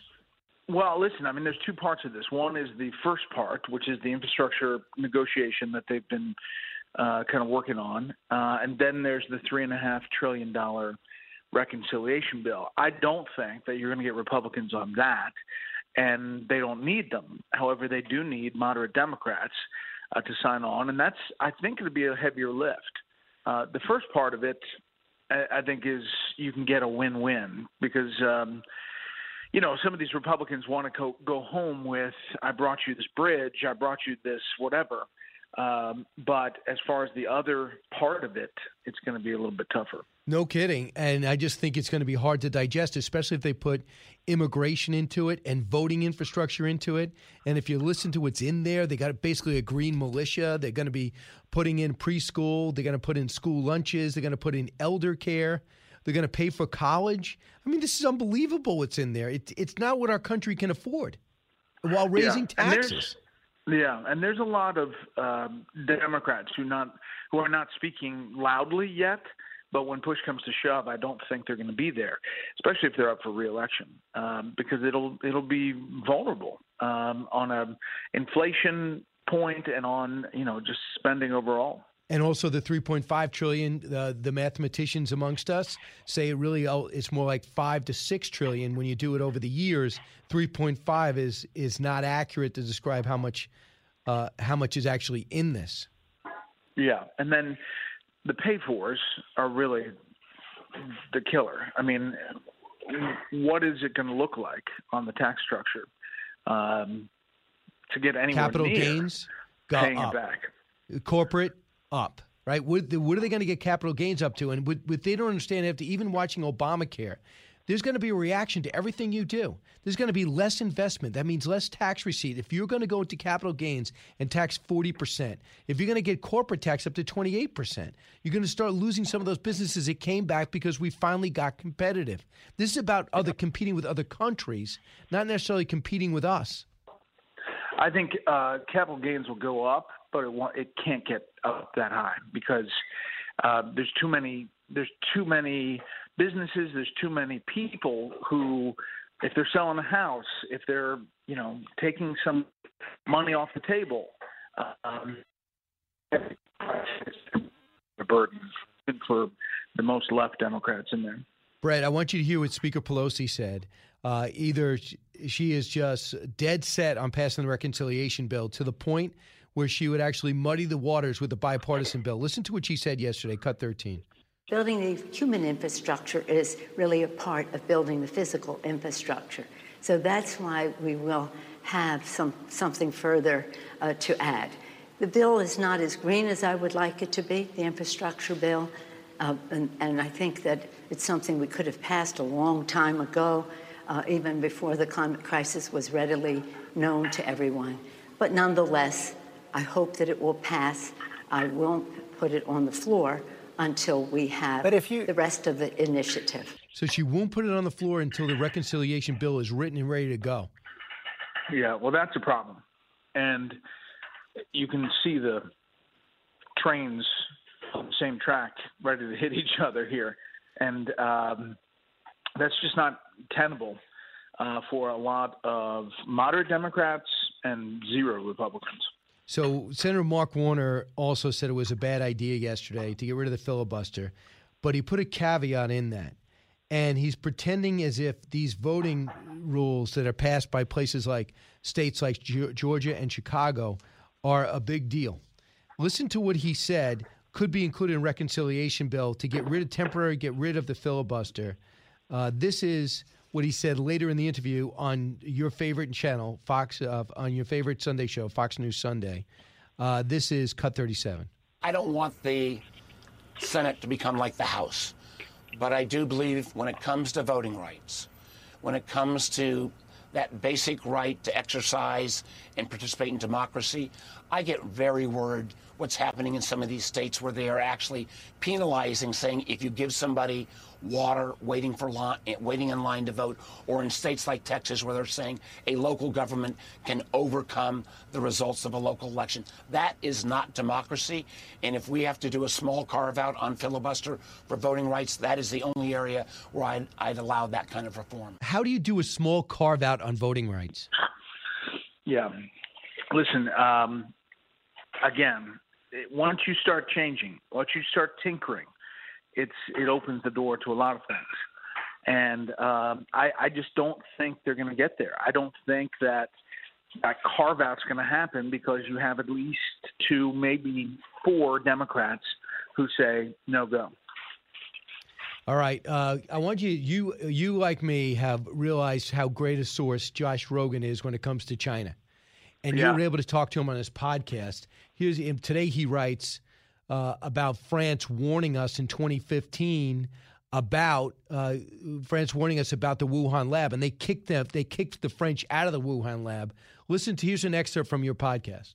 What's underlying this question is the fact that we don't know what the NIH was doing in all of these Wuhan labs, and a lot of people, including Rand Paul, quite rightly want to know what was Anthony Fauci's awareness of all of that, and what did he think he was funding, and is that exactly what he ended up funding? And those efforts, as published by the Wuhan Institute of Virology, took back coronaviruses and modified them in a way that made them more infectious to humans. Now, for any common sense definition, and when a normal person hears that, they think, oh, well, they gained function, so how can that not be gain of function? And what Fauci did was he pointed to a specific definition that was written into the rules that says, well, it has to be transmissible and virulent, and you have to know that it was going to turn out that way, and that has to be your intention. In other words, the official definition sets a bar so high that nothing qualifies, and that's why nothing got reviewed.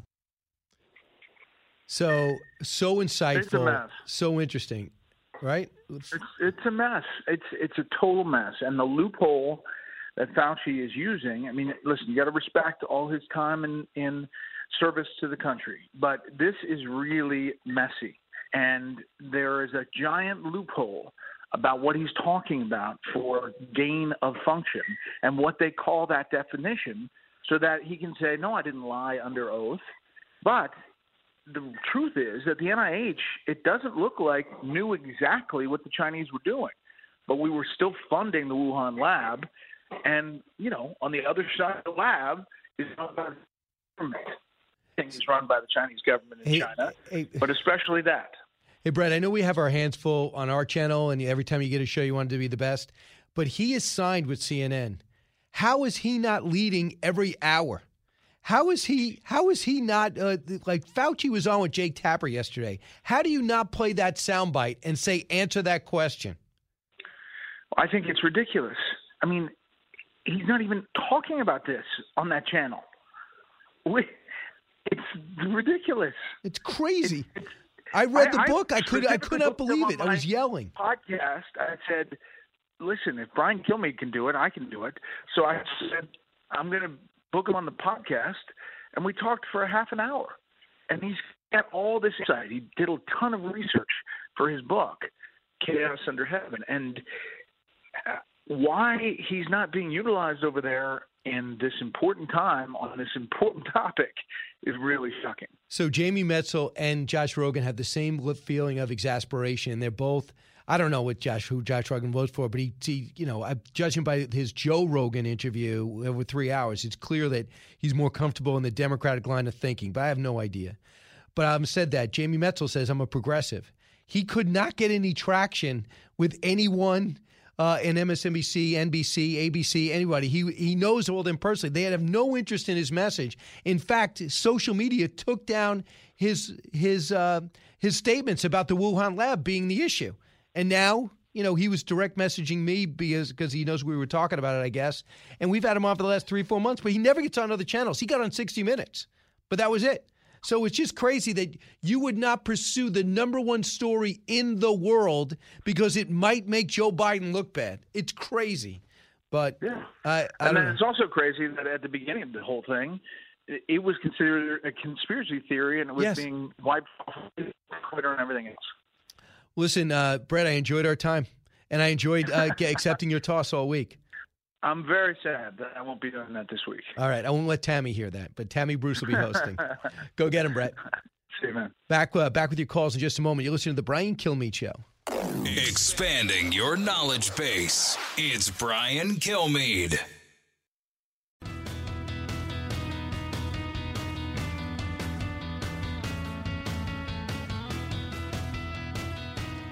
The fastest 3 hours in radio. You're with Brian Kilmeade. Welcome back, everybody. 1-866-408-7669. Just a reminder, it's just come online now, September 25th in Asbury Park. I'm going to be with Dana Perino. The great Dana Perino, Laughter Life and the Joy of Liberty. I have a new book coming out, The President and Freedom Fighter. I continue to look at different portions of America's history. I'm for it. I'm 1776, not 1619. But this one really explores what Frederick Douglass was like, how he overcame slavery, managed to escape to freedom, and became one of the most noted people in the world. And Abraham Lincoln, we know what he did. You probably don't know the details and how their lives coincided. So I'll talk about that and my past history books, and, of course, what American history done right is. And Dana Perino with her rich history in politics, her great job hosting The Five, as well as her own show, as well as working with Bill Hemmer, her specials and her books, the latest one, a bestseller, Everything Will Be Okay. We'll talk about all that. Take your questions, VIP opportunities, too. September 25th, Paramount Theater, Asbury Park, New Jersey. Tickets available. Just go to briankilmeade.com or Ticketmaster.com. So I hope to see you there. A couple of things I've not gone over yet, and that is when we were discussing where the origin of this virus is coming from. There's a story out today that it turns out that Wuhan lab was a siren of emergency from the French government, contacted the U.S. government and said, listen, this Wuhan lab is bad news. I know we all supported it and we were going to work on viruses there, but these guys don't have great practices.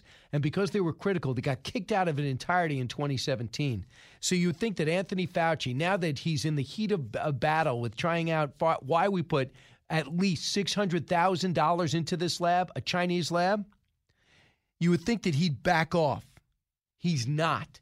Not only is he not backing off, he is not ruling out giving more money in the future. Cut 10. If you go back to when this research really started and look at the scientific rationale for it, it was a peer-reviewed proposal that was peer-reviewed and given a very high rating for the importance of why it should be done, to be able to go and do a survey of what was going on among the bat population, because everyone in the world was trying to figure out what the original source of the original SARS-CoV-1 was. It was almost as if you didn't pursue that research, you would be negligent, right? Because we were trying to find out how you can prevent this from happening again. Listen, right there, if it's my show, I'm playing Josh Rogan, a CNN contributor, on with Brett Baer a minute ago, talking about how they just parsed words that they really were doing gain-of-function research and we were financing it.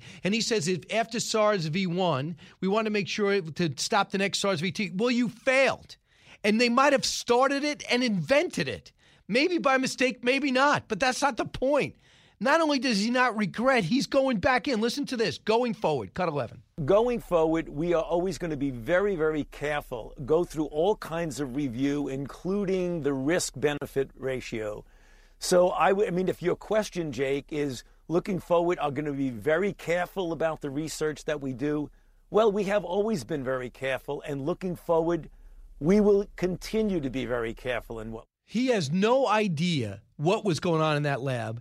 It's not we being careful. You gave money to another group who gave money to them. You're not being careful. You have no idea what's going on. And it's estimated he gives out $40 billion in grants. So what's going on there? But evidently we don't have any standards. So Congresswoman Marionette Miller Meeks is listening to all this and says this about what's happening with the investigation. Remember, Joe Biden said 90 days we'll find out what happened. They have been critical, but it's way too late. WHO wants an investigation, but it's way too late. I'm glad they finally came around. I wonder why. Maybe because President Trump is not president. Cut 12. The WHO came out and said that we should have further investigations into the origins of COVID-19. That was immediately pushed back by the Chinese Communist Party.